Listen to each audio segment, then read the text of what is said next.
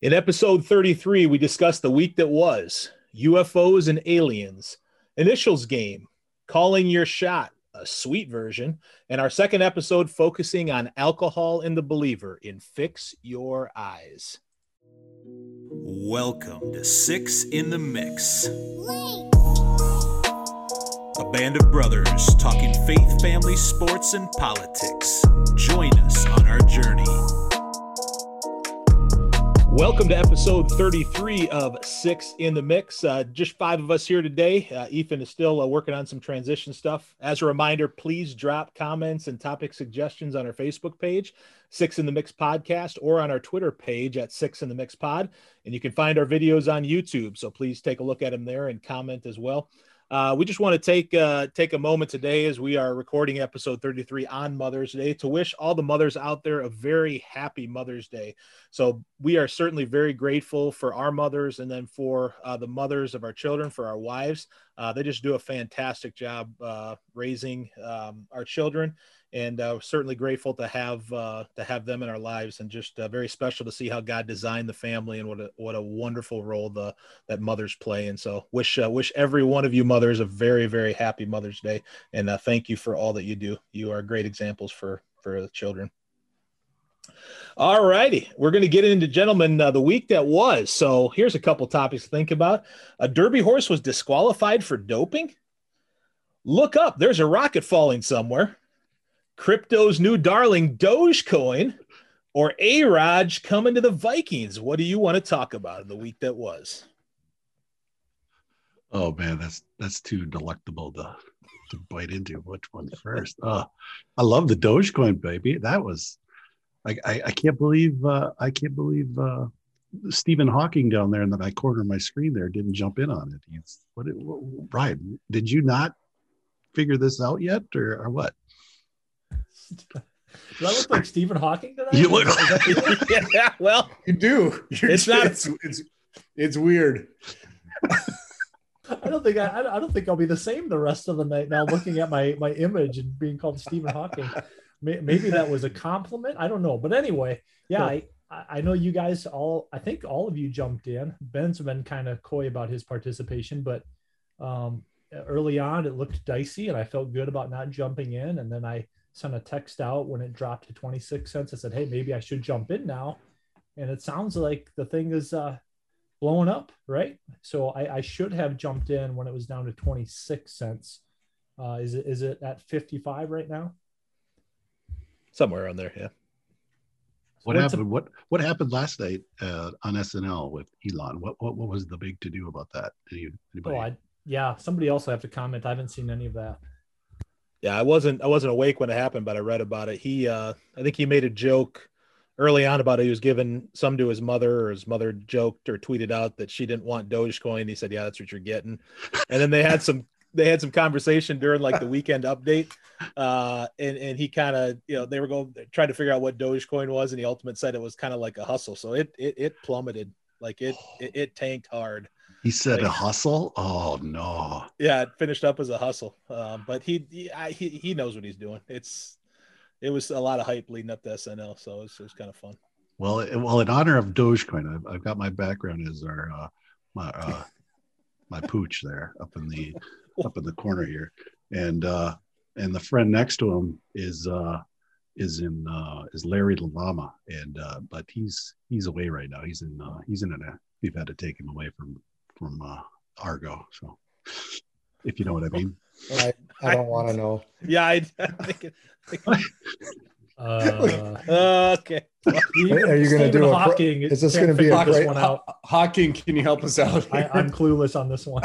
Is this going to be a Price is Right advertisement here? Get your pet spayed or neutered, or what? Yeah, I think that's perfect, Ben. That's perfect.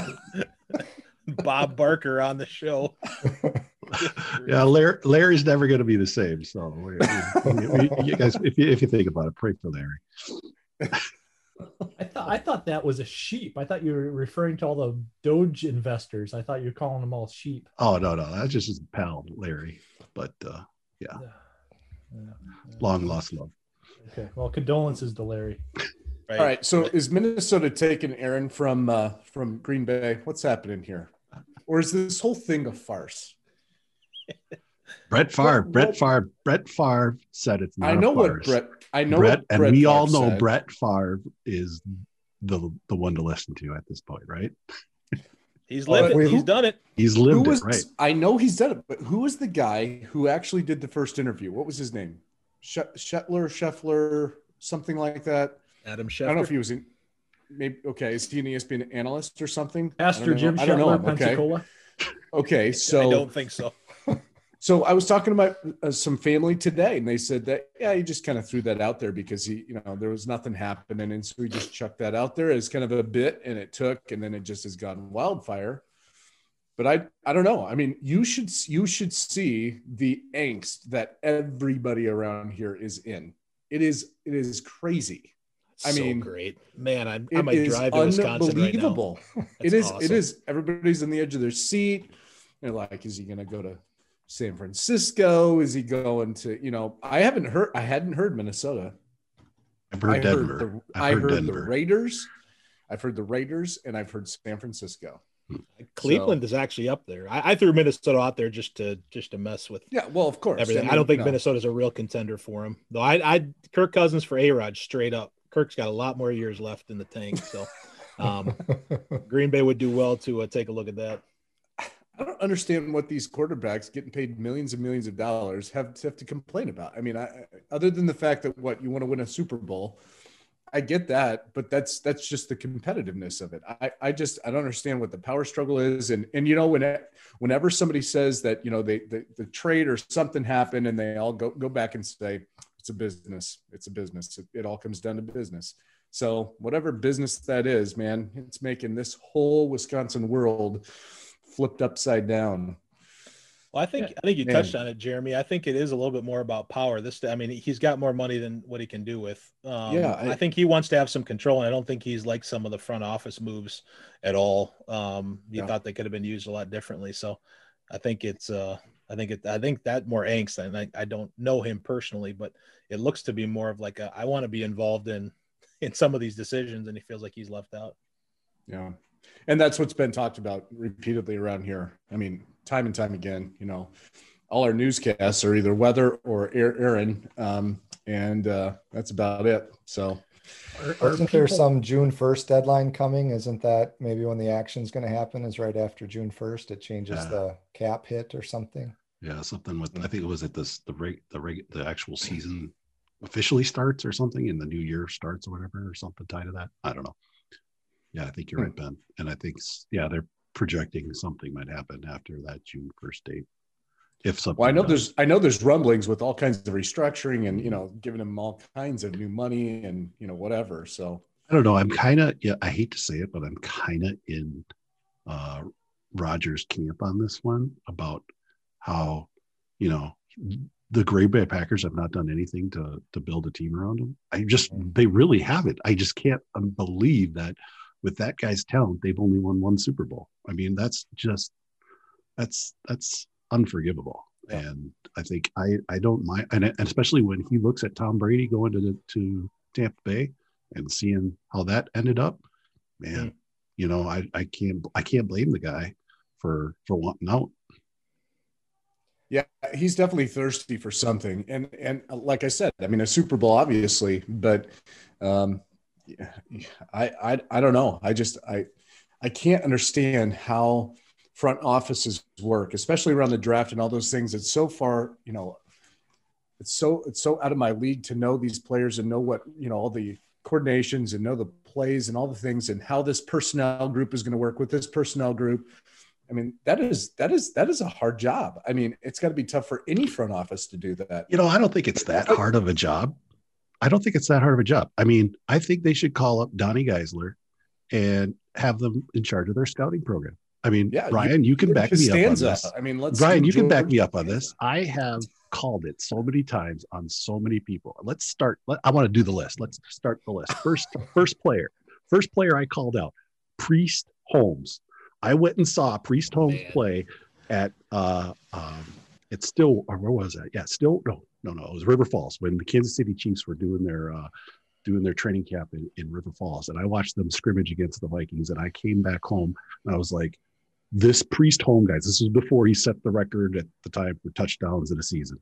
This guy is amazing. Everybody, you better get him. Brian, did I not tell you that? Did I tell you that? Or was it? You nailed it. Thank you. Thank you. All right. That's just my first player, Priest Holmes. Second player, name him, Ryan. Go ahead, Ryan. Arian Foster. No. Deuce McAllister. Deuce McAllister. One. Thank you. Yes, Deuce McAllister. I said, pick this guy up. This guy's going to be lightning. And he was for a season. I want Matt's commentary on these guys too. Eventually. No, he's just I believe I picked Deuce over Priest in a fantasy draft, and that was like one of the years that Priest absolutely like destroyed it. Deuce averaged 10 carries for 27 yards and a quarter of a touchdown a game. It was unbelievable. Going down my list. I'm still not done. Just Okay. I'm not done. Okay. I got Jimmy Graham. I picked Jimmy Graham up in the third round of our dynasty league. You guys had no idea who this guy was, right? You guys said, well, who's this guy? He's a tight end. I've never heard of him. Boom. Everybody knows who Jimmy Graham is. I've got Randall Cobb. I've got in my pocket. I can pull out. I can also, speed this up here. I can go to Byron Buxton. I called him he's MLB Player of the Month in April. Now, of course, Byron Buxton. He's on the injured list now. I'll never see him again. I can't believe, what has he got, a sprained hip? How does that happen? That happen? He's an elite athlete, man. Can't go running into fences Ryan. like that. Ryan's probably sprained his hip before. He sprained everything else. I did have a hip injury at Pillsbury one year. I remember I had to sit some time out. I had a hip flexor.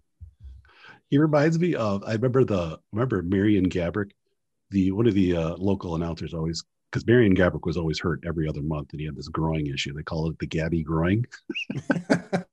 He was out every other month. I swear. He's a hockey guy, right? Yeah. The NHL. And that guy was, one of the best talents around at the time. I feel the same way with Byron. It's like, what are we going to call Byron? A Byron bruise or a Buxton boo boo? I don't know what we're going to call it. Yeah. This guy can't stay healthy. I just can't stand it. He makes bilateral leg weakness look good.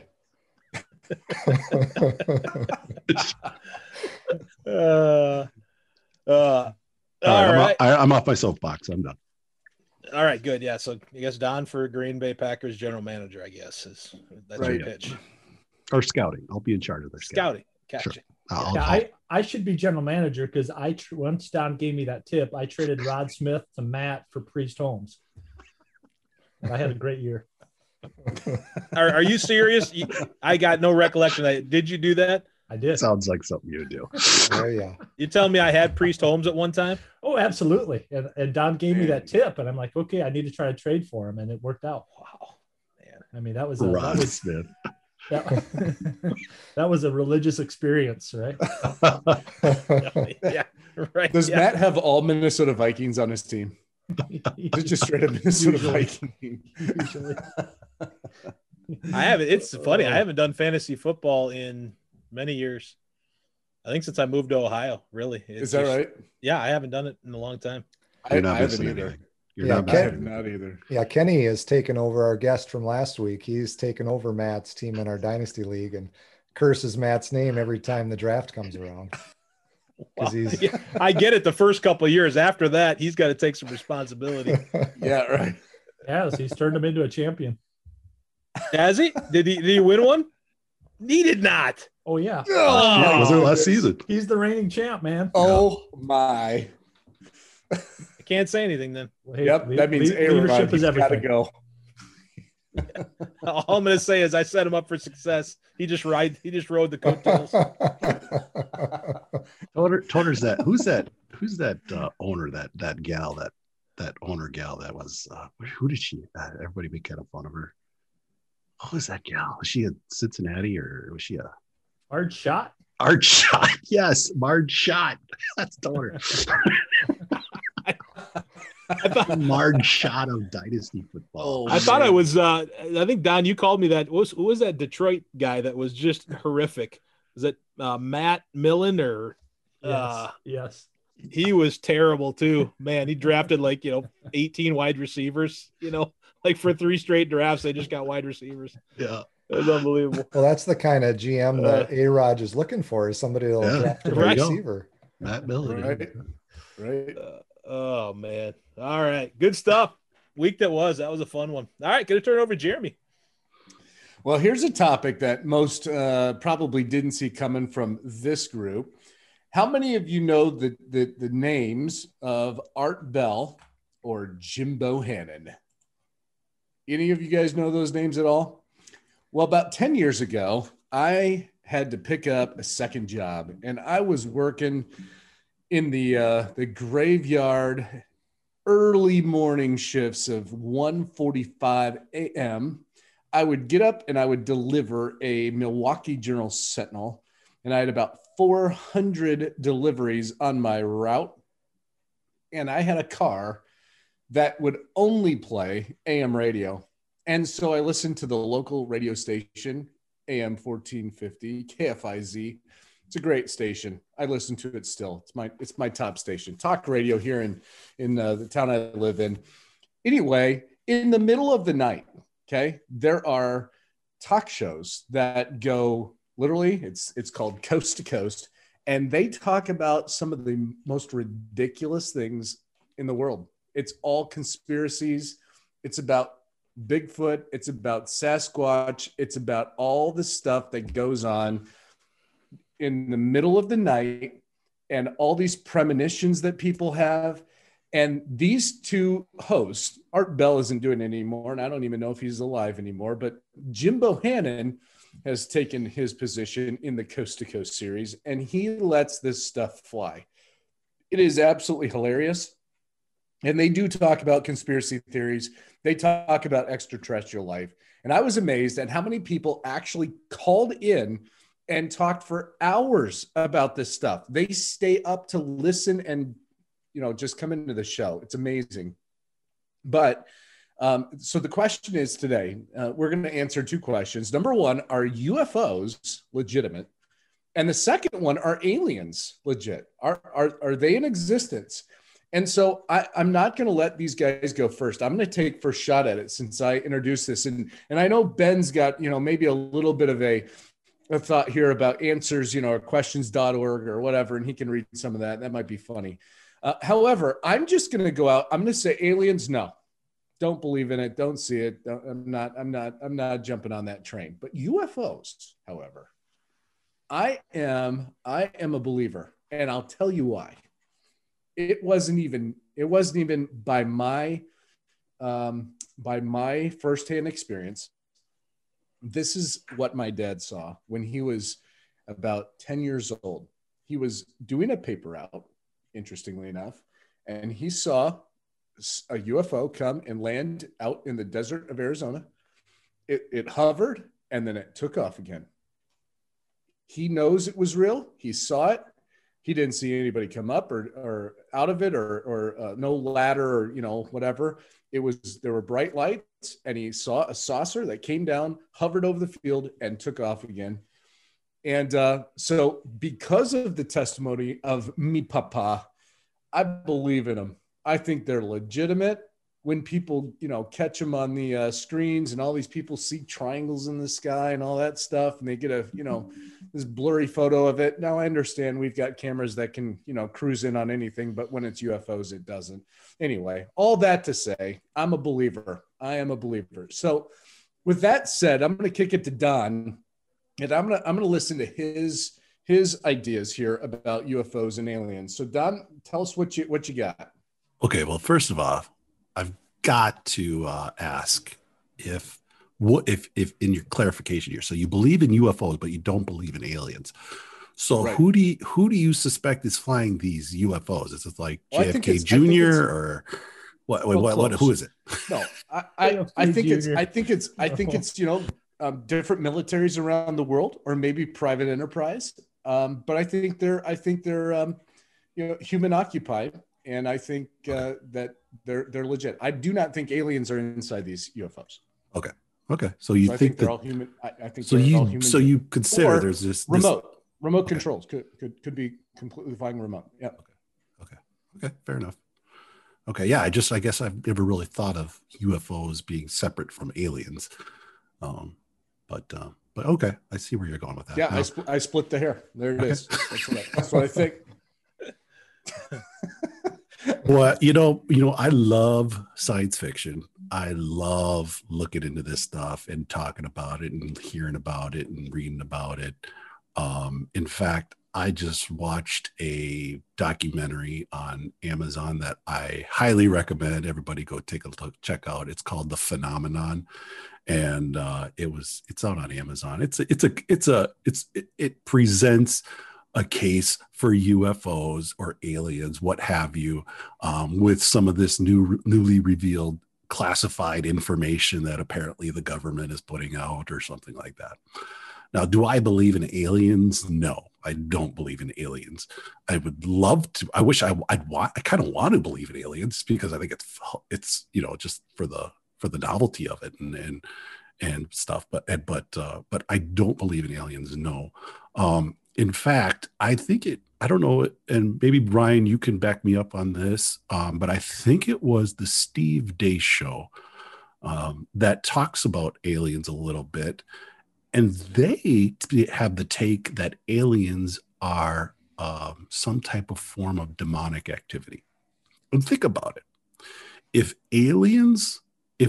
the devil can convince us that there are aliens out there instead of a heavenly realm, how why not? That's a pretty good game plan, I would think, and confuse us and completely take us off, take our focus off of what's really out there in the heavenly realms. Is it aliens or is it actually a sovereign God, that's controlling everything? And I don't know. I mean, I just heard this a couple months ago. This idea floated. And I don't know if Ryan, if you've heard that. I know you're kind of you've listened in on some of the Steve Deace stuff.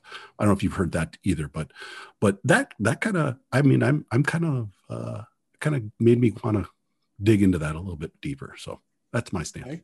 All right.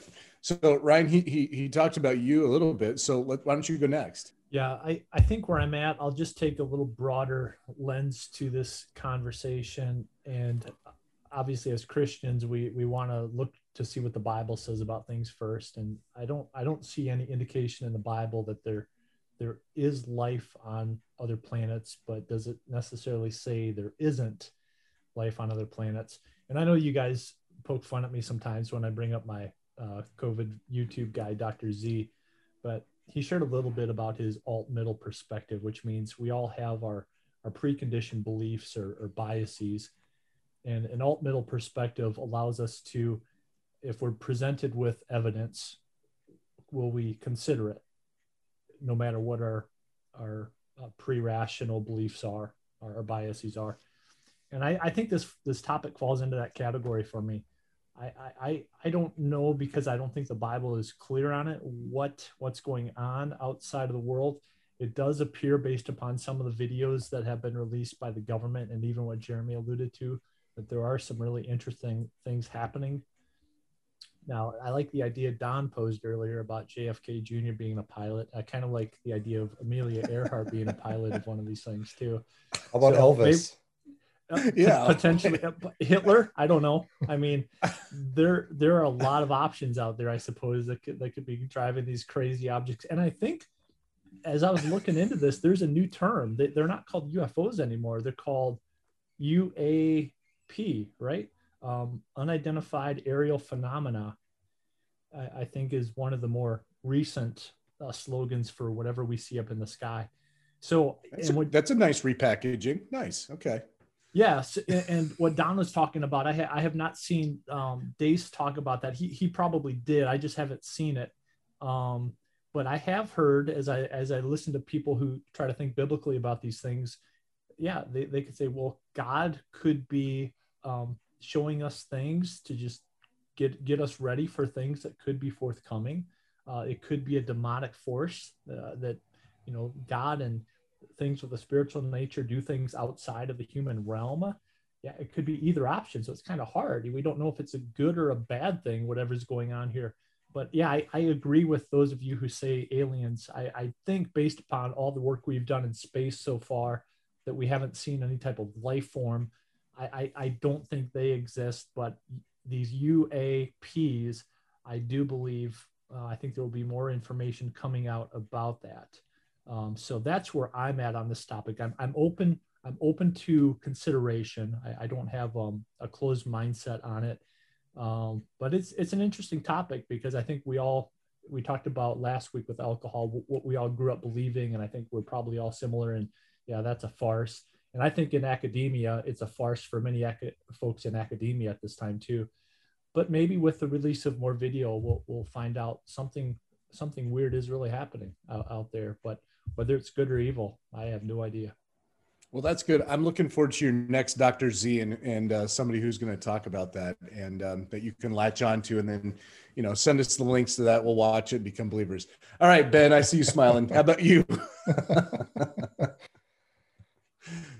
Yeah, I guess I haven't spent a great deal of time contemplating this over the course of my life, but I guess a couple of things strike me. First, kind of down the road Don was going, I wonder if there are just times where kind of that unseen part of the world is temporarily seen, the supernatural, the heavenly realm and the evil forces in the world is just possibly temporarily seen. That seems to make some sense to me. I was thinking about, actually, I asked Jill and the boys what their thoughts on it were. And, we just kind of talked about when you read through the Bible and kind of see the story of Jesus and everything in the Bible. Can you imagine God doing something like that in another place in the universe?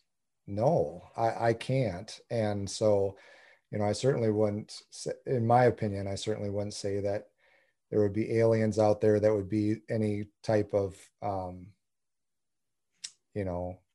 anything more than perhaps finding some amoebas or something somewhere else, just because I don't think there'd be anything with a soul somewhere else. That, to me, that wouldn't jive with what's in the Bible. So yeah, I'm going to take a no on this. I did, as we were given a resource by Ryan a few weeks ago of gotquestions.org. And so it talked that there is one entry on aliens, and it talks about it. And it kind of says the same thing, that, the Bible talks about the place that humans and the kind of the place that the earth has in the order of everything. There's some references to Acts 17. There's some comments there about that God made the world and everything in it, heaven and earth, and made every nation of men. They should inhabit the whole earth and things like that. So, I think, to me, there's enough I could extrapolate that would say there aren't alien other places. And if there's UFOs, perhaps, again, I would say maybe it's just a temporary period of time where there's some unseen behind the scenes supernatural things that we get a peek at every once in a while.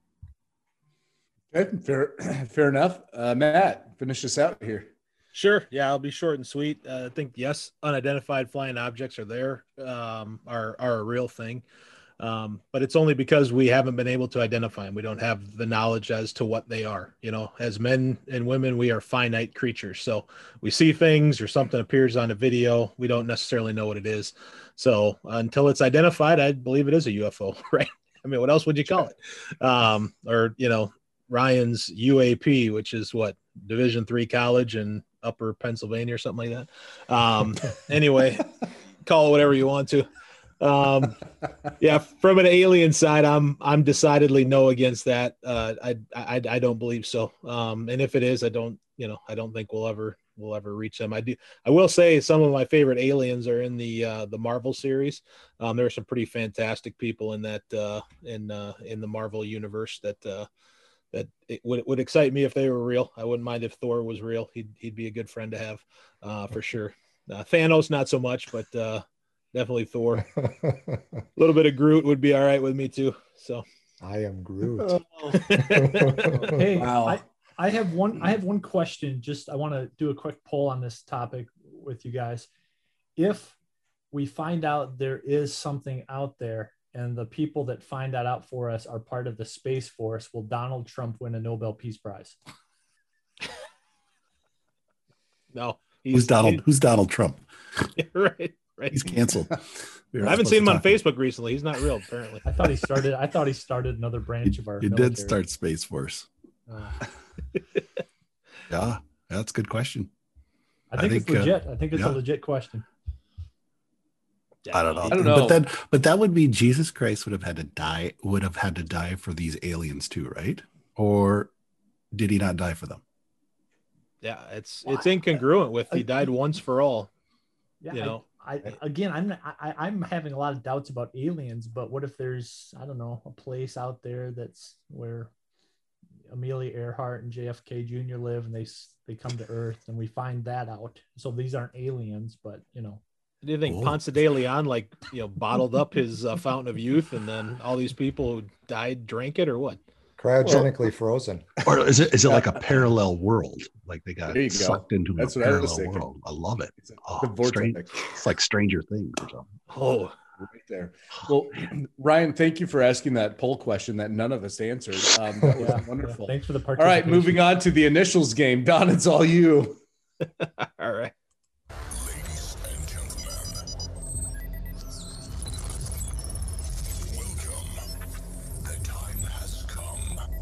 I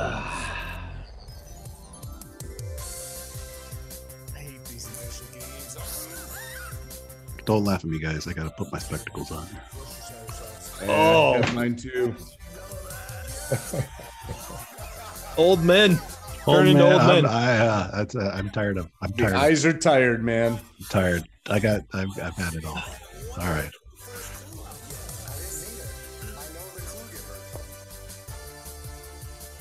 All right. So last week, what happened last week? Ryan won, right? Yeah, I was just the mob was cheering for Jeremy, but I won. That's right. Jeremy made a run on him. I did. All right. It was the Dogecoin run. Do we have an overall standings review?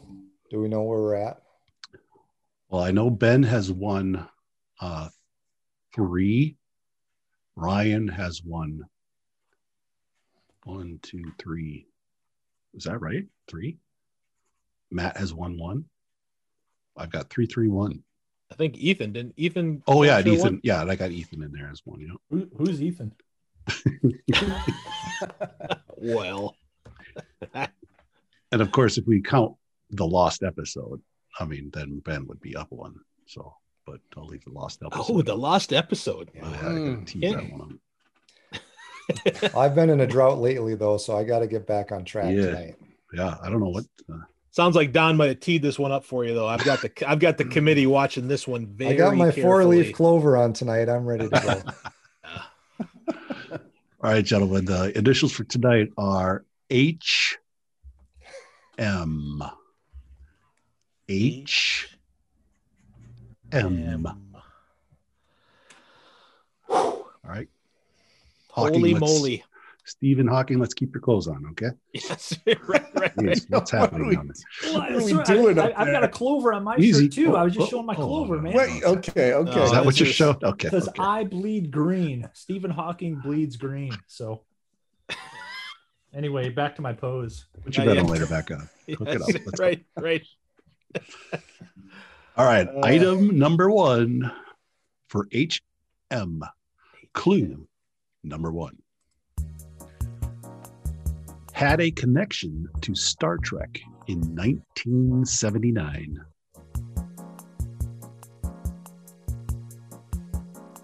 Clue number 2. The original concept was created in Guatemala.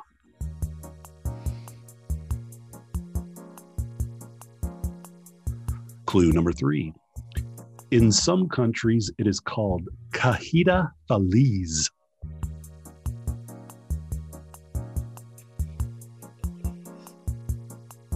Clue number 4. In the past, it had connections to Sing, Trolls, and the Lego Movie.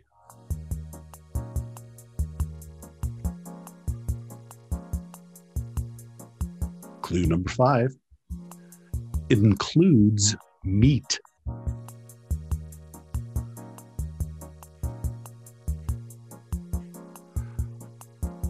Clue number 6. It has a handle in the form of 2 arches.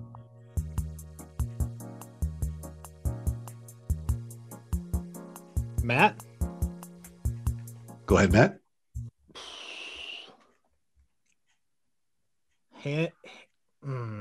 Hamburger, McDonald's? Nope, I'm Ben. sorry, that is incorrect. Ben, Okay, go ahead, Ben. Happy Meal. That's correct. Ooh. Ah, Matt was on the right track, but yeah, it is Happy Meal. Happy Meal.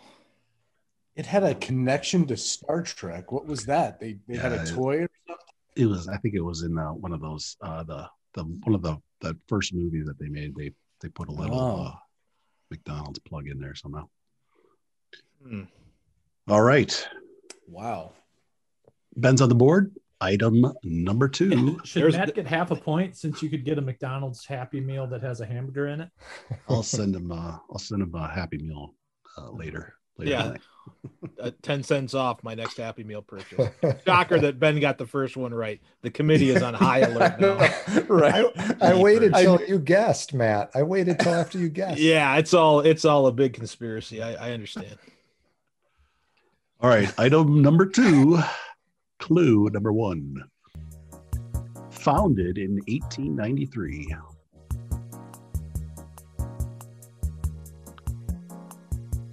Clue number 2.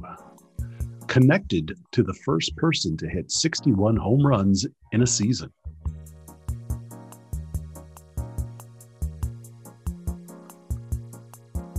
Clue number 3.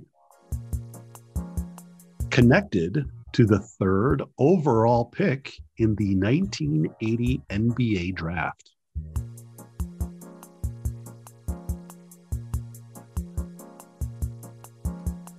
Clue number 4 has a total square area of 186.43 miles.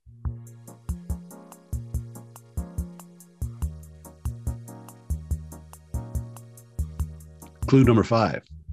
Estimated population of 15,855. Ben, Boy, this could get dicey. Go ahead, Ben. Hattiesburg, Mississippi.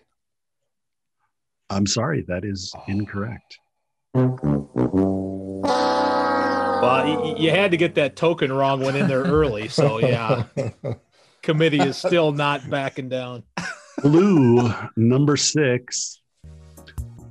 The city was built on the rich iron ore of the Mesabi Iron Range.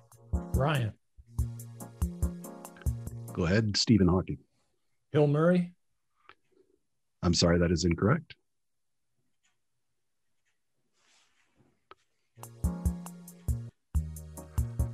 Five, 4, 3, Matt, 2. Go ahead, Matt. Hibbing, Minnesota. Well, there we go, Matt. That is correct. What? Yes. Yes. Hibbing, Minnesota. Yes, we have Roger the Maris is from Roger Hibbing. Maris is from Hibbing, Minnesota, I thought he and was from North Dakota. who was the draft pick? Anybody know? Kevin McHale. There you go, Kevin. Yeah, that one threw me because Mikhail. I was thinking typically you think like baseball and so I'm in there and then you throw basketball in there. I'm like, what? Yeah, what right. in the world? I was in Hibbing, North. Minnesota. Isn't Maris from North Dakota? Roger Maris. Go ahead and Google it in your Google machine there, brother. Hey, I think there's a website, right? Got questions? Maybe you ask that question. There we go. Yeah, got questions or something. .com. All right, Matt's on the board. Ben with 1, Matt with 1. Here we go. Item number 3. Clue number 1. Has a connection to the Kingdom of the Netherlands.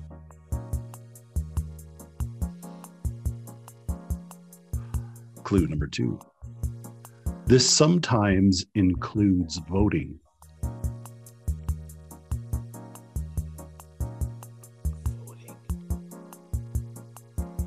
Clue number 3. This is sometimes connected to education.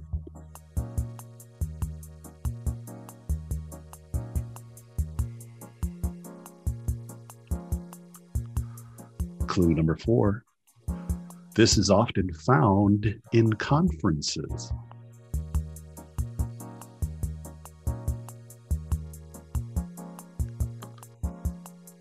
Clue number 5. It includes or implies special praise.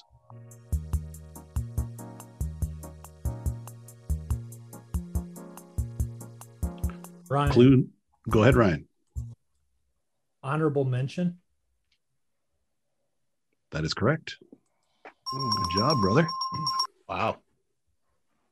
Honorable mention, yes. That started in the Netherlands? Kingdom of the Netherlands, yes, it's a military award. Huh. Yeah. It's not tracking with that. All right, so we got Ryan on the board with 1, Matt on the board with 1, and Ben with 1. Here we go. Item number 4, clue number 1. 50 years old.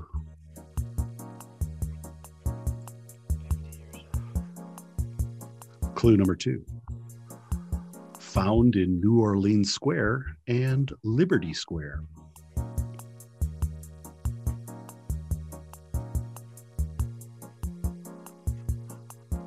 Clue number 3.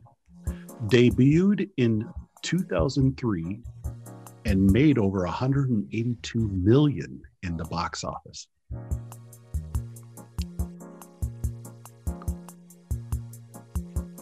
Clue number 4. This can be seen in Japan, California, and Florida.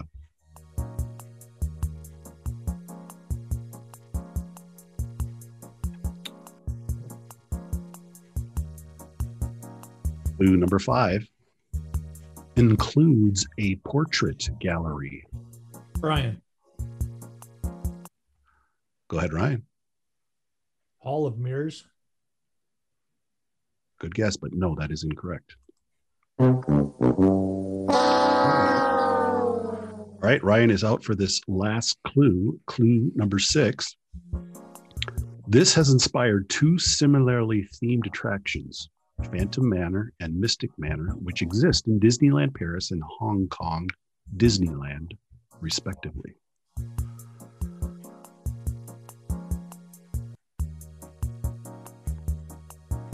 Five. Go ahead, Ben. Haunted Mansion. That is correct. Ooh. That is correct. Whoa, Haunted whoa, Mansion. What? Haunted Mansion? What? Have you been to Disney World, Florida? Yes. Okay. Remember Yes. that the Haunted Mansion is a big exhibit there in the which is it? Universal, or not Universal, but what's that one? What's the movie one? Oh man. Hollywood Studios. Yeah. Studios. Yeah. That Haunted Mansion. It's really cool. It's a really cool ride. Mm-hmm. Huh.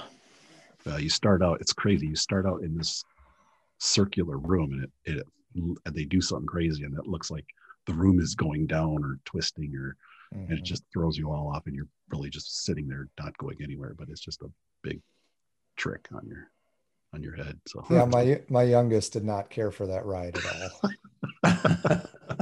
We were there a couple of years ago, and he wanted out after about 20 seconds. How long is the ride? Oh, yeah, you sit in a cart. A couple of minutes, or I mean, is it like a? Well, like Don said, you just all start standing in a room, and then you actually get onto a little car and ride. Once you get on that, you just ride through the ride, and that wasn't bad. It was just in that initial room that the youngest. Gotcha. So it really like tosses you at first. And, it's like if this is how it starts out, oh my goodness. Yeah. Interesting. All right, Ben has 2 on the board now. Everybody but 2, 1, 1, and 0. Everybody but Matt, or I'm sorry, Jeremy has 0. Here we go. I would just like to point out that at the beginning of the last set of clues, Ryan was looking at his phone. I don't know if anyone else noticed that. The committee will review for sure. I'm a little concerned. What was the phone usage for, pal? Well, you guys told me to look up Roger Maris, and I was looking up Roger Maris. Oh, sure. So Wow. I don't know what the clue was, but it says he was born. I in don't know, Hibbing, but I but saw grew the up clue in North backwards Dakota. on your specs. I don't know. Yeah. Spectacles might have given it away. We're going to Don, review the tape. Don, can you check the clue? Was it? Did it just say he was connected to? Connected to. Okay. Yeah, I'm so not now a crook, he'll Google man. the right I'm not thing. a crook. Well, at least you're close. All right, here we go. Item number 5, clue number 1. Most commonly categorized by timing.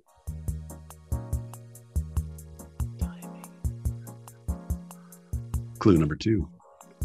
Are sometimes continuous.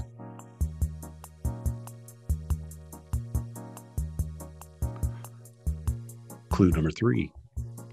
This can be classified as innocent or abnormal.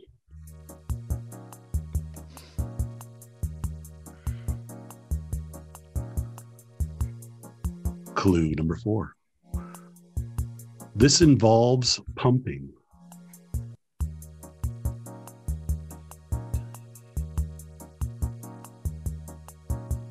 Clue number 5. This is often checked.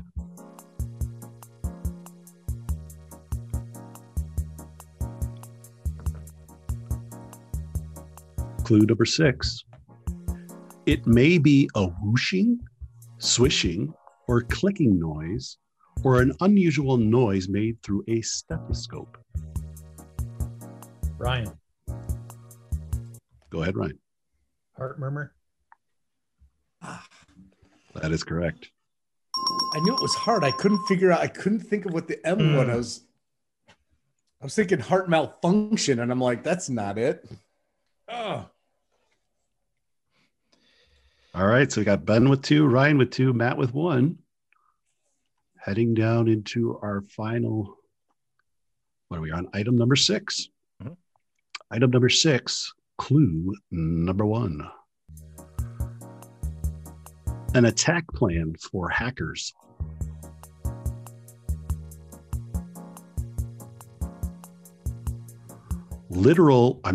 Clue number 2. Literal meaning is rejoice or be glad.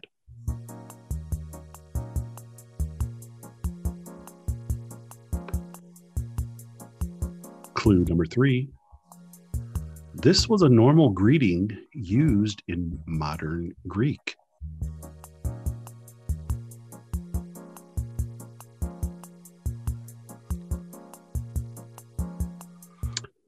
Clue number 4. The last prayer in Appendix 5 of the Roman Missal. Matt, Go ahead, Matt. Hail Mary. That is correct. Oh, wow. I actually thought about that, but I thought there's no way. All right, so we got now a 3-way tie. Deuce is wild. 2-2-2. 2-2-2. Going into item number 7, clue number 1. Can be connected to illegal activity.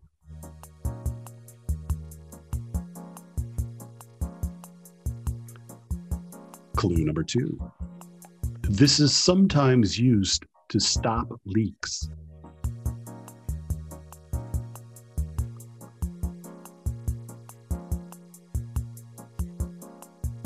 Clue number 3. This can be connected to extramarital affairs.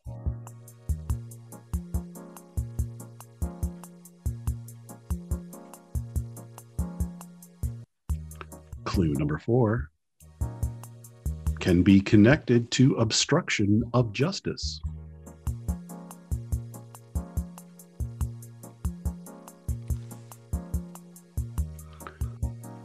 Clue number 5. This deals with silence.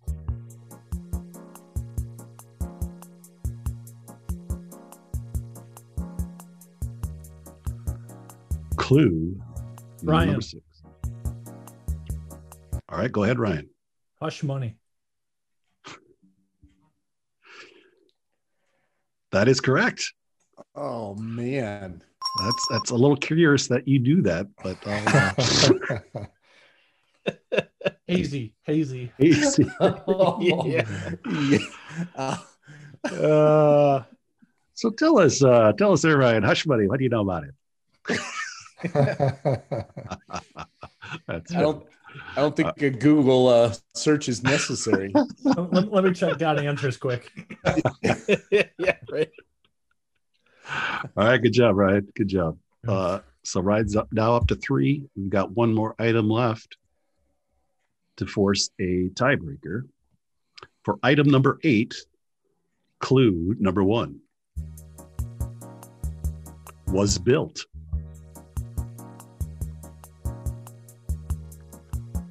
Clue number 2, commonly seen in black and white.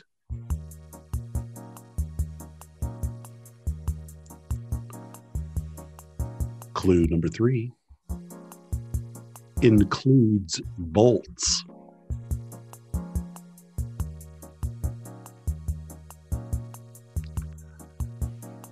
Clue number 4, lives in Mockingbird Heights.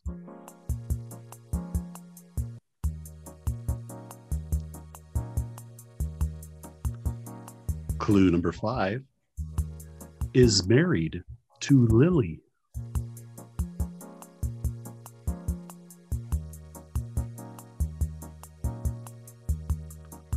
Clue number 6, depicted in this CBS comedy as the patriarch of the household and also is an entity. Ben.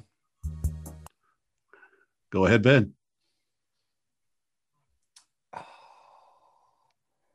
Oh, brother. 4, 3, 2, 1. Herman Munster. What's his last name? Herman. Oh, That's correct. it's Munster. It's HM. H.M. Munster. Wow. I kept thinking Monster, but that's not the last name. It's something else. That was the most Monster. generous time allotment I've ever seen. I paused for 2 seconds. It's 3, 2, 1. Ben pauses for 10. Don's like 5, 4, 3, 2. I started at 4 there. Review the tape. I started at 4. I even gave you a second. Fix is in, Matt. Record it. Committee is observing, so it's all. Hey, Ryan, to be a friend, you have to show yourself as friendly every once in a while. Oh, touche. Wow, is that Proverbs 18:24 coming at me? All right. Like Fair an enough. arrow. Like And an arrow. since you're a good friend, Ben, I'm sure you'll just give this victory to me. We can call it good now. All right, so that forces our tiebreaker. Oh, We've got Ryan and Ben in the tiebreaker. A 3-clue tiebreaker using the same initials, HM. You understand that, Ryan, correct? I do. Where's Ryan's phone? That's what Show me your hands, Ryan. He just Googled people's names that begin initials are HM. That's it. Right. There you go. Item number 9. Clue number 1. This is again just for Ryan and Ben. Clue number 1. This is often loud. Ben. Go ahead, Ben. Heavy metal. Oh, Good job, Ben. God. Good job. That is correct. Ryan, I can't believe you didn't get that. This is a music one. I queued it up right for you. Yeah, I mean, you slayed the Amazing Grace last time, and you can't get heavy metal. Well, we called it. We called it. Like Here we go. that's it, right? Yeah. I'm gonna need the phone records, text messages from Don to Ben and Ben to Don. Thank you. Yeah. Thank you. Initials game on 4/9/21 will be used. In episode Redacted. 33. Redacted. Right. Oh my. Another tight one. Another tight one, man. These are getting intense. All right. Good work. Good work, Ben. If it was legitimate, good work. Hey, I wasn't the one looking at my phone during the game. I just had to verify the background info on my boy Maris. So that's all. All right. Hey, let's switch topics here and move on to calling your shot. And so we think today about Mother's Day. I know sometimes we've grown up on some of the things that mom has made for us, or maybe it's a favorite treat our wives make for us. But let's think about something sweet, and let's identify our favorite desserts. So hopefully you guys have thought about, maybe it's been a tough choice between 2 or 3 different options. I'm going to give one for both my wife and my mom that they make. So let's get this ball rolling here and start with Jeremy. Jeremy, what is your favorite dessert? When you think of your sweet tooth, what is the one thing that comes to your mind first and foremost? Well, man, there are a lot to choose from. You know, there's just good stuff all around. I guess my favorite right now is going to be homemade ice cream, along with a right out of the oven apple pie, a caramel apple pie. It just, there's something about those two things, the warm crust, the warm apple, starting to cool down on the ice cream, melts the ice cream a little bit. You get the kind of slosh in between. Oh, it's just good. I do have to say, though, that my wife does make me often an applesauce cake, which is just a plain cake. It's kind of like a carrot cake, right? But it's the main ingredient is applesauce, and with just this white frosting on it, cream cheese frosting, and I'll eat the whole thing. I'll slay that whole thing. It's amazing. So one of those two would be my favorite treat. You eat the whole cake? Oh, that sounds terrible. Applesauce cake? It doesn't taste like applesauce. It tastes like spiced cake. It's amazing. Don needed the Heimlich over there. I was getting worried about him. We just lost a listener because Don's all with what my wife makes. Man, she's not going to like that, Don. So question. Applesauce cake. Oh my gosh, I'm going to have nightmares. It's fantastic. I've heard of it. I don't know if I've ever tried it. I'm not going to judge it, but I'm just surprised he eats the whole thing. Don't your kids want any? Well, I mean, I'll have like 2 or big pieces, at a time. Yeah, my kids devour it. If it comes out of the oven and the frosting goes on it, it doesn't last. It doesn't last, but 10, 20 minutes. That's it. It's gone. So, Matt or Ben, have you heard of that before? No. Okay. No. I do have a question for you, Jeremy, though. Like on that apple pie a la mode, have you ever tried a slice of cheddar cheese with that bad boy? Cheddar cheese on apple pie in ice cream. Cue Don's, throw up. I don't think I would good. do that. Which one of you two live in Wisconsin? That's what I want to know. Exactly. What are you doing? Hey, Scotty has some redeeming qualities. Now they're few and far between, That's but a yeah, first. they've got some, and yeah, cheese is one of them, no doubt. Oh man. Well, I love Wonderful. cheese, but I don't think I'd put it on next time. Try that next time, and then shoot me a text, and you'll thank me. Wait, Cheddar what's cheese. What type of cheese did you have this with? Cheddar. I mean, what was the kind of cheese? It was just cheddar. Kraft singles? Applesauce cake? Or No, not the Kraft pie? singles. That type of Is this a mild or a handmade sharp? nonsense. No, Mild or sharp? whatever Yeah. your preference is. I typically do mild. You lay the cheese right on the top. That's correct. Of the ice cream? Typically of a pie, and the ice cream will be next to it, and then you put it all together. Have you guys ever seen Ratatouille? Yes. Take a tip from Ratatouille. The mix of the sweet and the salty and the savory, that's what makes it. Yeah. Wonderful.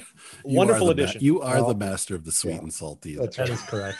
I mean, if you were talking about salted It's caramel, true. I would be with you, but Correct. cheese and apple Slap pie. a piece of Yeah. cheese on my apple pie, please.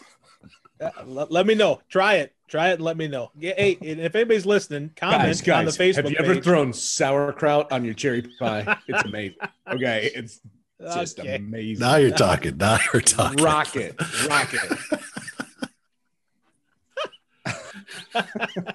All right.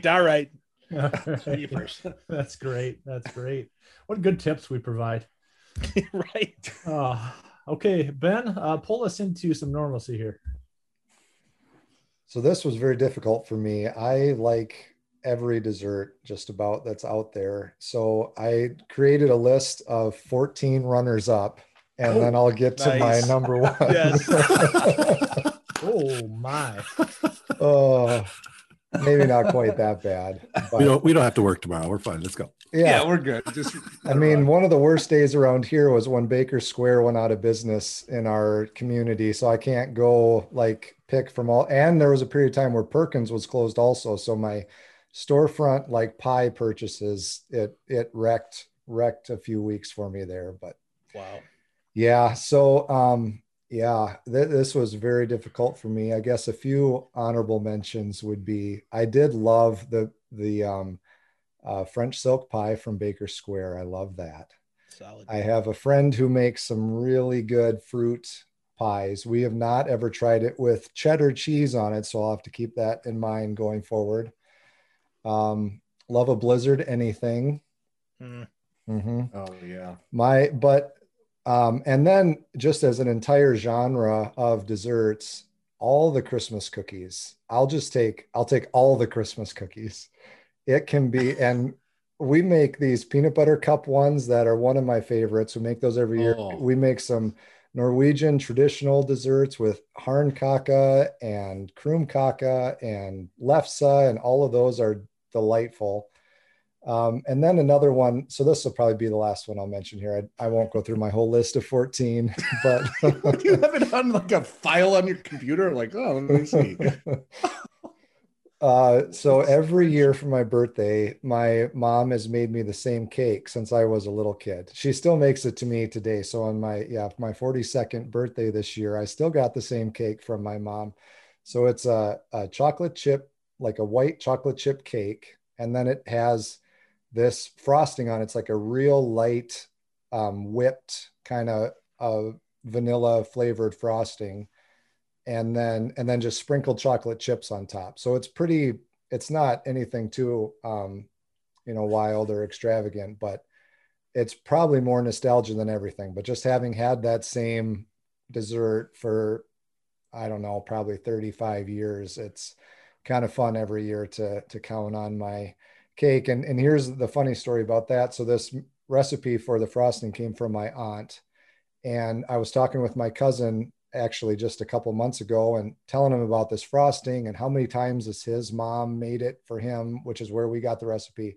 And he said he's never tasted that frosting in his entire life. He never even knew about it, never heard of it, but it was a recipe that she had given to my mom anyway. So yeah, that would probably be the one that I would mention along with, the 47 other desserts that I love. Yeah, the next time we have a reunion in Rochville, we gotta be, Well, it sounds like it's got to be at his birthday though for that to happen. Well, yeah, I'm game. If all that's there, let's do it. Yeah. Well, you go good. right into, and we still have frozen Christmas cookies, so we can pull those out. We'll have the birthday cake. It'll be great. And you've got some cheddar on the side for us. Yeah. for Whoever's coming through Wisconsin, just grab some cheddar and we'll be ready. Perfect. I'll bring some. Yeah. Bring those pizzas with you while you're at it, Jeremy. I will. Okay. I will. We're going to do it this summer. We're getting together and I'm bringing them. It's going to happen. Good. Let's move on to our good buddy, Chef Boyar Cheddar, to see what he's got to share with us. Yeah. I've only got like one option left. I think Ben listed, 867. So no, it's great.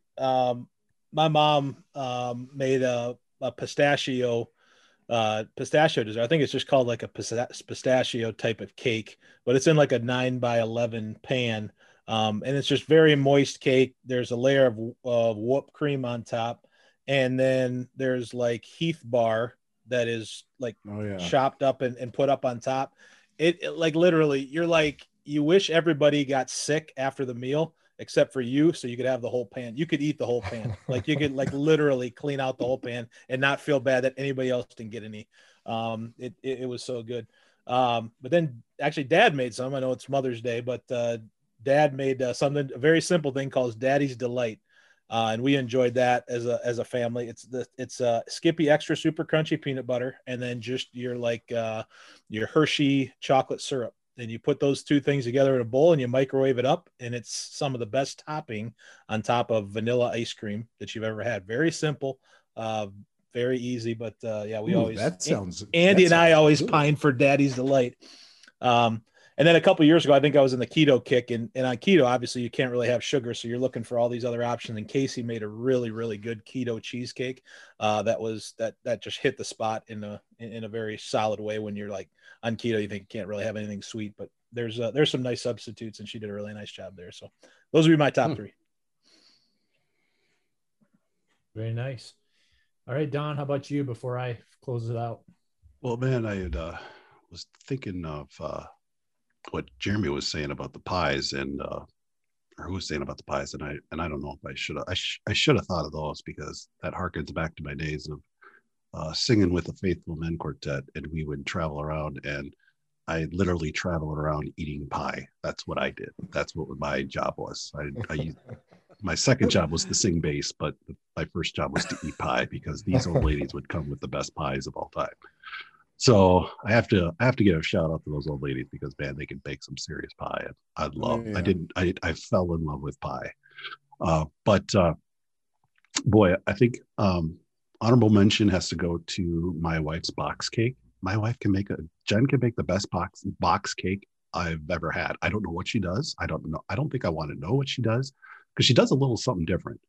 And I don't know, because every time I go to the grocery store and I have to pick up a box cake, I don't know if it's Duncan Hines or Pillsbury. It's one of the two. I got to pick the right one, because if I come home with the wrong one, I'm got to turn around and go to get the right one.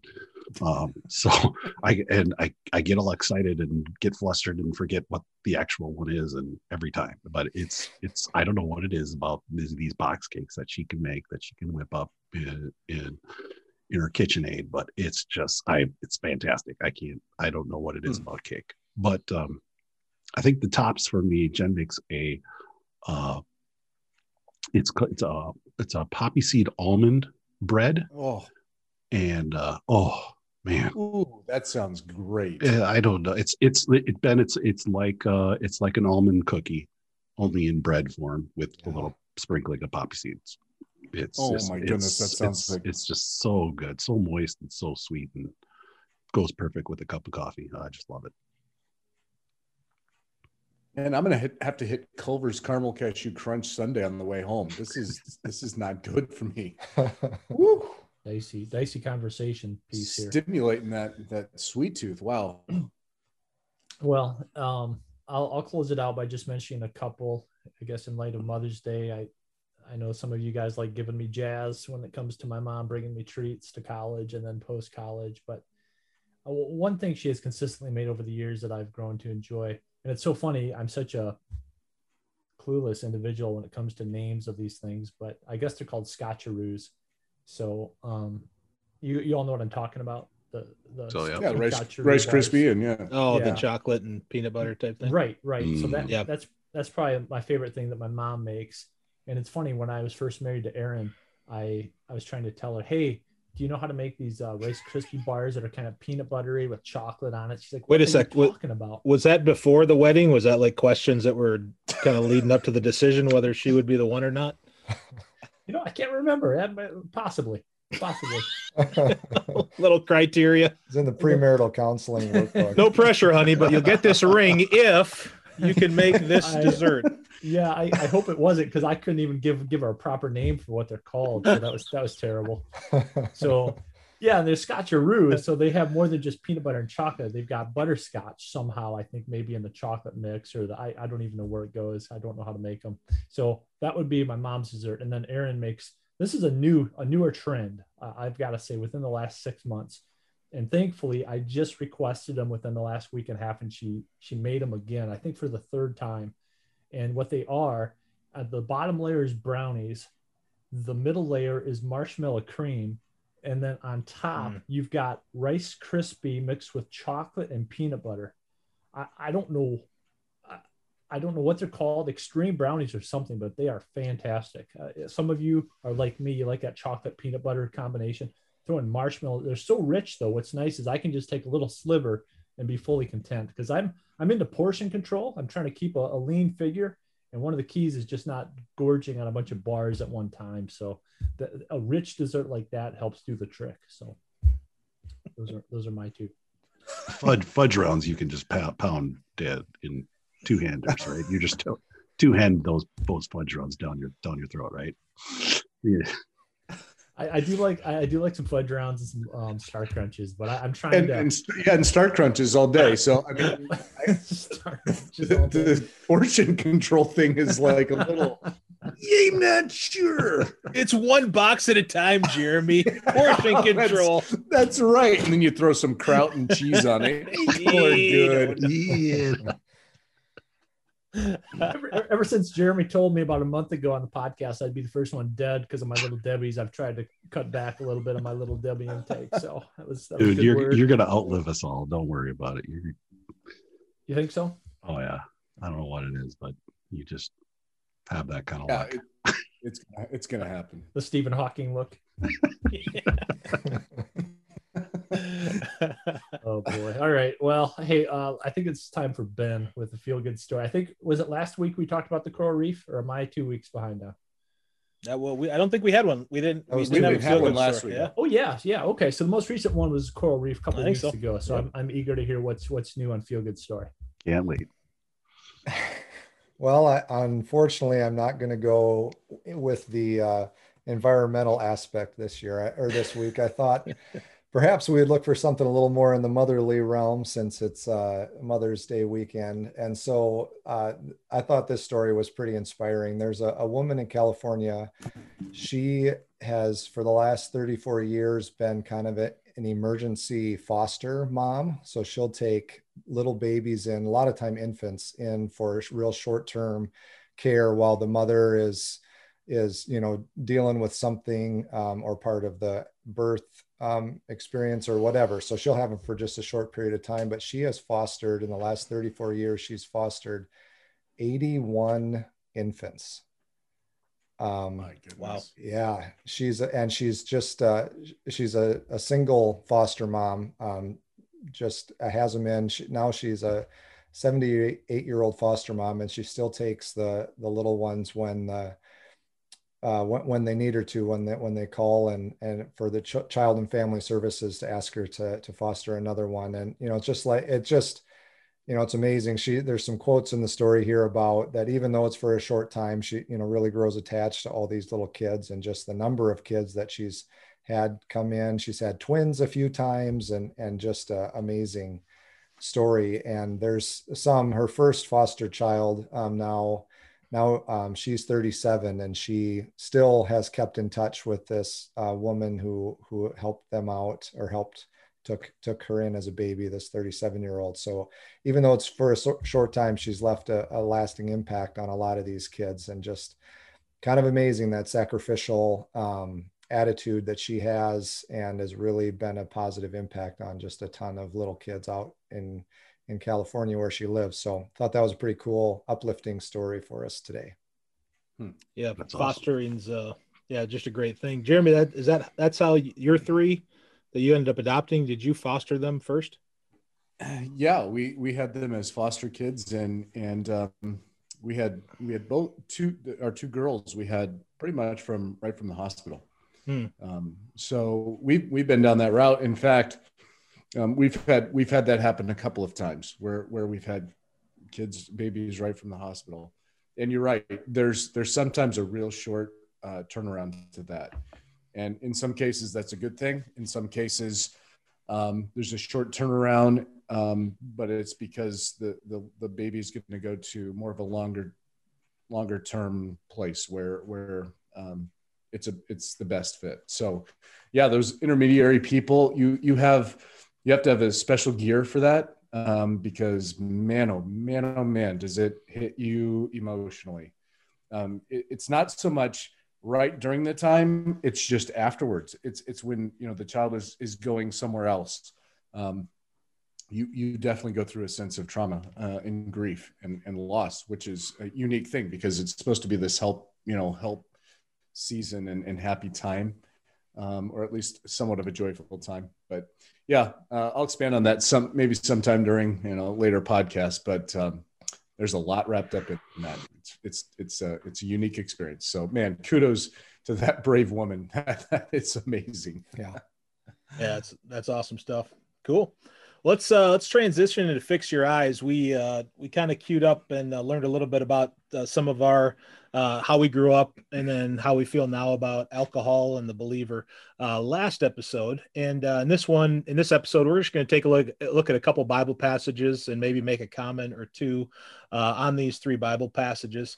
And then just give a thought. And then actually we're going to transition. The next episode will kind of be like, how do we apply these thoughts, especially whether it's culturally or in relationships? How do we apply our thoughts there? And I think that'll be interesting, getting the application of it next week. But we're going to take a look at 3 passages of scripture. The first one actually is I don't have a scripture reference necessarily, but you guys are all familiar with it. It's Jesus, his first miracle. He turns water into wine at the wedding in Cana. So I guess the question I'll pose to the group, and we'll just have a couple guys answer. If Jesus made, transition water into wine, which obviously no wine's got a little bit of alcohol, then what could be wrong with alcohol then? Well, I love this, that Jesus' first miracle was turning water into wine. The dude knew how to party. Ryan, you're shaking your head. You don't think he could throw a good party? Are you throwing up an amen there, Ryan? You don't think Jesus could throw a good party? Right. Come on, man. Hey, Ryan, the details of that story. Shake that bush. Right. The details of that story, it was the best tasting wine that when he made the miracle, better than any wine they'd had during the whole rest of the feast. I don't doubt it. That guy's coming over to my next party. He's on my invite list. Yeah, I love. Who's on your invite list? Jesus or me? I'll give you one try at the guess of it. All right. No, I think. What was your question, Matt? So the question is, if Jesus, turned water into wine, which probably had some alcohol in it, well, then what's wrong with alcohol? Like, why is there other passages of scripture we'll get to that give us warnings there? Like, it seems a little bit odd that he would kind of put this thing that seems a little bit contradictory. I'll tell you my take on it. I don't think that Jesus made an alcoholic wine for this reason. If he had made an alcoholic wine, then those who participated in that drinking at the party or whatever and could have become drunk, then he would have participated and aided in that and led them down at that road to sin, if it was truly a wine that would intoxicate to a level that was drunkenness. And so I personally don't think it was an intoxicating wine. But the argument that I've heard from all over the place is, well, what kind of wine was it? What did it taste like? Was it grape juice? Wasn't it? What was the content? What were those things? And to be honest with you, I don't think you can answer that question because it was a long time ago and they had different practices. And today we do things in distilleries and other places and with the sugars and other things that we put into those things, or however they make wine. I don't think that we're talking, the same thing. I don't see that. And I definitely do not see the precedent that Jesus leads people to sin. So for me, it's an easy answer. And I don't trip over that. I don't think there's anything to dabble in with that. I do think that there are people that will use this as a Christian liberty passage and make this a very, very, wide open discussion and use it in that regard. I think they're missing some of the point there. And that's just my thought. Jeremy, I've heard that argument a lot, especially growing up, I heard that argument that the alcohol that, or the wine, I should say, that was produced or present in the Bible times may not have been alcoholic, or may have been really, diluted compared Watered to down or right or whatever, down right. what we have. Yeah. But I would combat that with, if that was the case, then why is drunkenness so much talked about in the Bible? I mean, the Bible is constantly telling us that being drunk with wine, or, not, I won't say constantly, but I mean, we know that there are passages that I think Matt's going to refer to on this podcast, that obviously there was some type of alcohol or something in this wine that obviously that made people, inhibited with, whether it be drunkenness. And so I think I just can't buy into that, thinking that, back in Bible times, it wasn't as potent, or there wasn't as much alcohol. I think, and I'm not saying that what Jesus Christ's first miracle had, 40% volume, alcohol content in his miracle. But I'm just saying, I think that to say that, alcohol was a different animal back then, I don't think is very accurate. I would just argue against that. Yeah, well, I mean, again, I don't see how there is a feasible way to test that at all. Right. And right. so I You're think right. both sides are left to go, but we really don't know. You're right. And so it could have been. Here's what I honestly think. If there was alcohol, which there could have been, I'll say that. I think somebody could have drank that whole barrel or that whole wineskin and they wouldn't have been intoxicated. That's so it could have had a alcoholic, fermentation going on, or whatever the case may be. Fine. I just do not see how Jesus could make that, and then somebody go get drunk, and then something happen because of the miracle that he did there. I just don't see the connection there. And so maybe I'm short-sighted on that. Maybe I just don't understand, all the details of that. But you're right. I'm okay with not knowing. And yeah. I'm not going to try to argue that, yes, I am matter of fact dogmatically certain that there is no alcoholic content. I just know that God would not allow Jesus to lead somebody to a sinful act through that first miracle, or any of his miracles, or any of his ministry. He was calling people to himself and hearing the gospel, the good news. And so anyway, yeah. I just want to add on to that. As I mentioned last week, I am opposed to alcohol. I don't think it's good for believers to be involved with alcohol. I mentioned that at the end of last week. And I'll just add a little historical perspective. And this was really drawn out by a message I heard by my pastor within the last year or two. You all, I don't know if any of you took the class Intertestamental Period with me at Pillsbury or not, but if you did, you were to meet a couple of brothers named the Maccabees. And so there are actually some historical writings even in their name. So and these are not biblical books, so they're not inspired by the Holy Spirit. But there's an interesting passage in 2 Maccabees 15:39. It says, "Wine and water alone are not good." So what Jeremy was saying, and my understanding now is, as I've heard a little bit more, studied a little bit more, there was a mixture of water and wine back in biblical times, and the wine, the alcohol, would actually serve as a purifier to the water, because the water could be very dangerous, was not always sanitary. So the alcohol helped to purify the water. I don't know what the proportion was. It 3 parts, 4 parts to 1, 8 parts? I don't know. But I have a hard time looking at the book of Proverbs with all the caution against alcohol, strong drink within the book of Proverbs, and then Jesus lighting up a bunch of pots, barrels full of wine that is strong drink. I just have a hard time seeing that. And you can cherry pick various passages that might bring it into a positive light. I just don't think the alcohol today is anywhere near what we're talking about in biblical times in terms of what God, it's there, right? God created grapes to ultimately ferment and become this wine and alcohol, I should say. And so there's a cautionary line. So like Jeremy said, we don't know exactly what it is. I just can't see the cautionary point of view from the Old Testament translating into Jesus' first miracle, allowing everybody to be set up to get drunk. Yeah, Right. I just say it's always interesting when we try to. I'll try to go quick here, Matt. Sorry, but I think it's always perhaps a little dangerous to try to interpret the Bible through today's culture, right?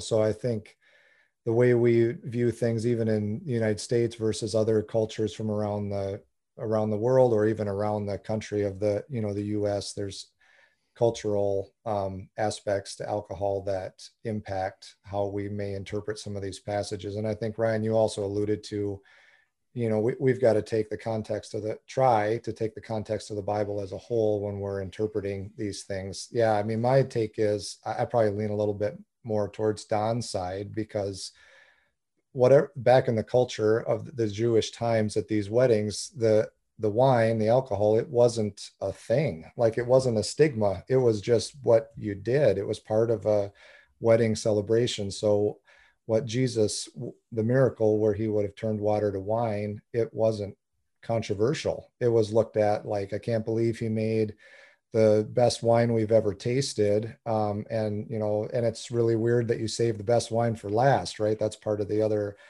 part of the telling of the miracle. So I don't think we can know for sure exactly what it was like. I think we have some ideas when we talk about that the water wasn't always sanitary, that there was, I think, very likely some alcoholic content to the wine or to the things like that. But I just think it's always difficult when we try to understand the Bible and look at it just through today's culture and our lens of today. So that's all I was going to add. Yeah, good, real good discussion there.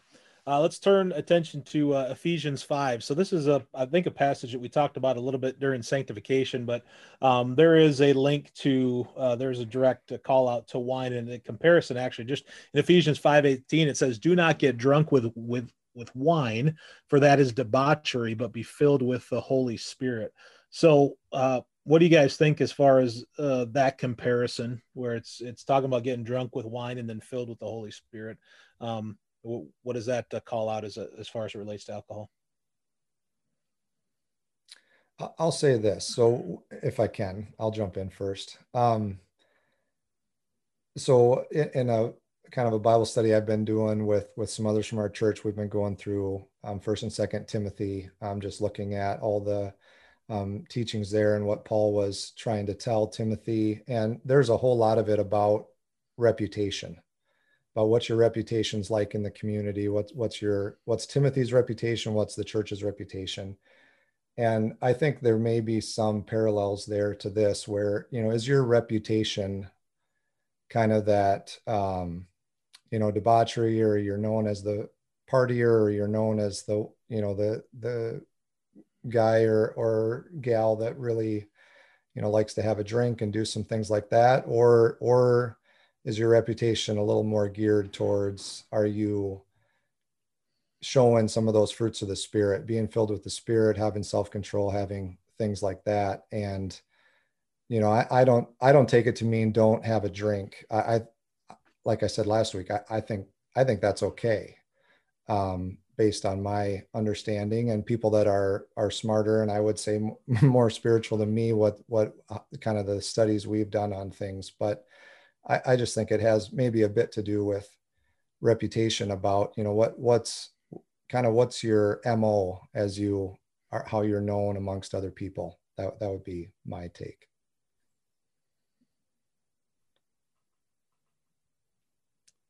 So one of the thoughts I had here is that I think the question that I would ask is who is a better master?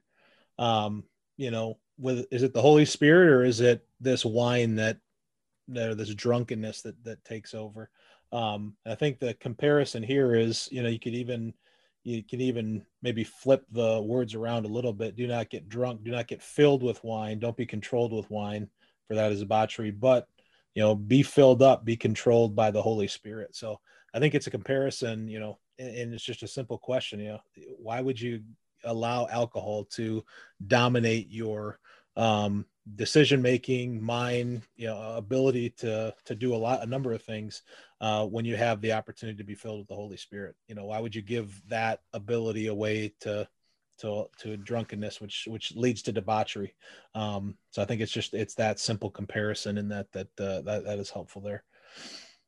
Let me just jump in real quick. I've preached through Ephesians a couple of times, and I've studied this out, and really that portion I believe Paul is using to talk about the Ephesian culture, because the culture in Ephesus was awful. They equated somehow through their addition of gods. They had a pluralism in their worship. So they would add gods and not subtract them. They didn't see God as exclusive. They saw the need to kind of include all these gods. And with these gods came these practices and rituals. And one of the things that Paul talks about is the fact that, what we know about the city of and the city of Ephesus and the people, that they would be engaging in these drunken orgies because one of the gods' worship demanded that, and that was a way to be spiritual. So they equated sensuality and drunkenness with some type of spirituality. They were all seeking to be spiritual. However, the flesh combined with that really confused them in a way that, who would want to get out of that? If you were feeling unbelievable because you were drunk, unbelievable because you were having sex, and you had it all, and you were required to do this, and it was something that was just culturally acceptable, you didn't have to go looking for an affair. You didn't have to go. You could satisfy yourself in all kinds of ways. And Paul in chapter 4 starts with a very clear directive and says, look, you need to walk worthy of your calling. Chapter 5, he says, imitate me. And he says, to read the first verse, he says, follow God's example, therefore, dearly beloved children, and walk in the way of love, just as Christ loved us and gave himself up for us, that fragrant offering. And he goes on to speak of the unity of the body in chapter 4 and alludes to that in chapter 5. I think he's saying, in the cultural context, look, you guys know what it's like to be filled with all this other junk. You must be filled with Christ. And the picture of that, in my mind, is where that rests, to be filled with the Spirit, like you were trying to be filling yourself with all this other junk. And I think you can use that in different arguments in different ways. I'm not saying that this is the only exegetical way to interpret that, but I think it's a valid one. Yeah, Jeremy, thanks for providing the context there. Very helpful with Ephesus and such. I think that was good. Moving on, a little bit longer passage in Proverbs, but I think it's important. We'll close with this one.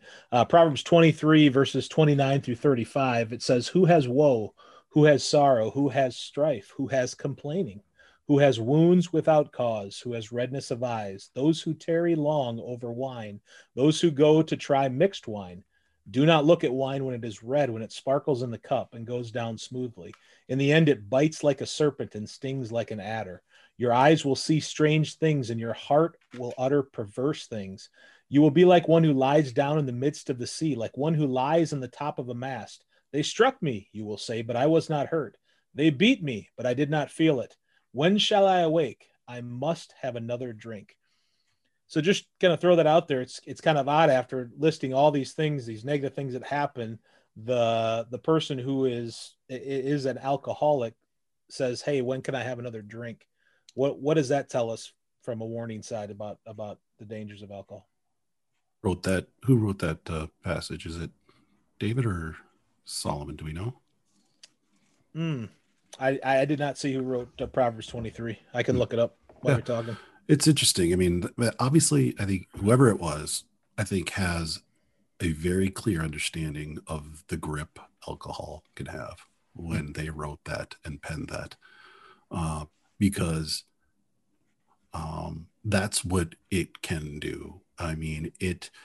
it fills a void. It fills, growing up, I never understood why someone would be alcoholic. I never understood why someone would be addicted to drugs. I never understood the allure. I never understood it.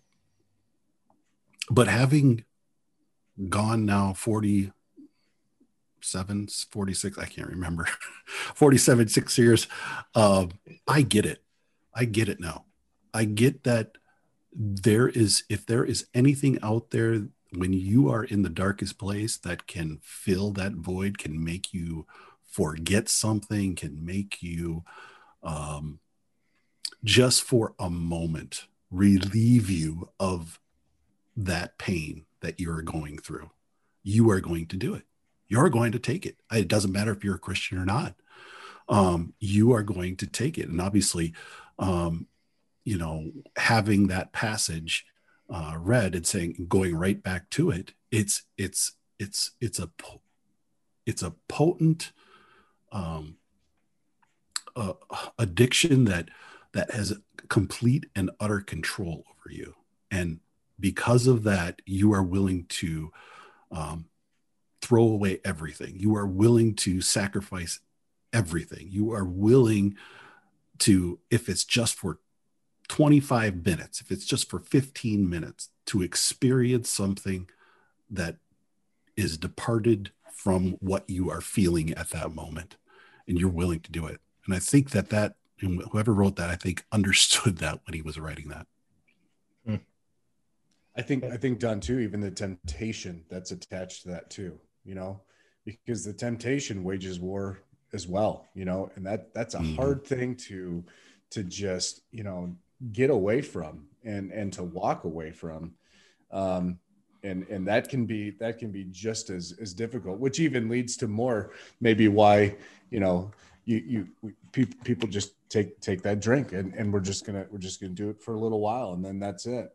I watched an interview with Brett Favre on Full Measure. I don't know if anybody watched that, but they basically asked him when he was taking all those pain pills and all the other things that were taking place, they were asking him, why were you doing that? And he said the same thing. It was like, when you were reading that, I was like, you know what? That's exactly what he said.